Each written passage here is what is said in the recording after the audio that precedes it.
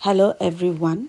Today I'm going to talk about online romantic scammers and how to identify them. Number one, they move on very quickly with you and they call you dear, sweetheart, honey, and they will promise you that they will marry you. Number two, they inquire more about your financial status and they pretend to be more caring. Number three, they target women who are single or vulnerable or one who can chat more easily with them.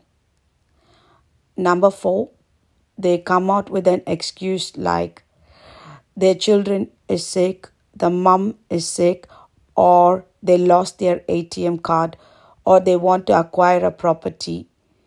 So they need money from you. Number five, they always say that they are doctors, engineers, or any professional that will make you to think they will make more money. And finally, all these people say they are widowers or they have got a sad story to manipulate you. So beware about these people.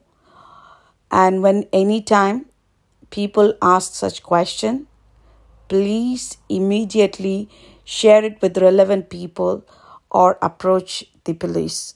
Never ever send any money or share your personal details with them, no matter what. Thank you.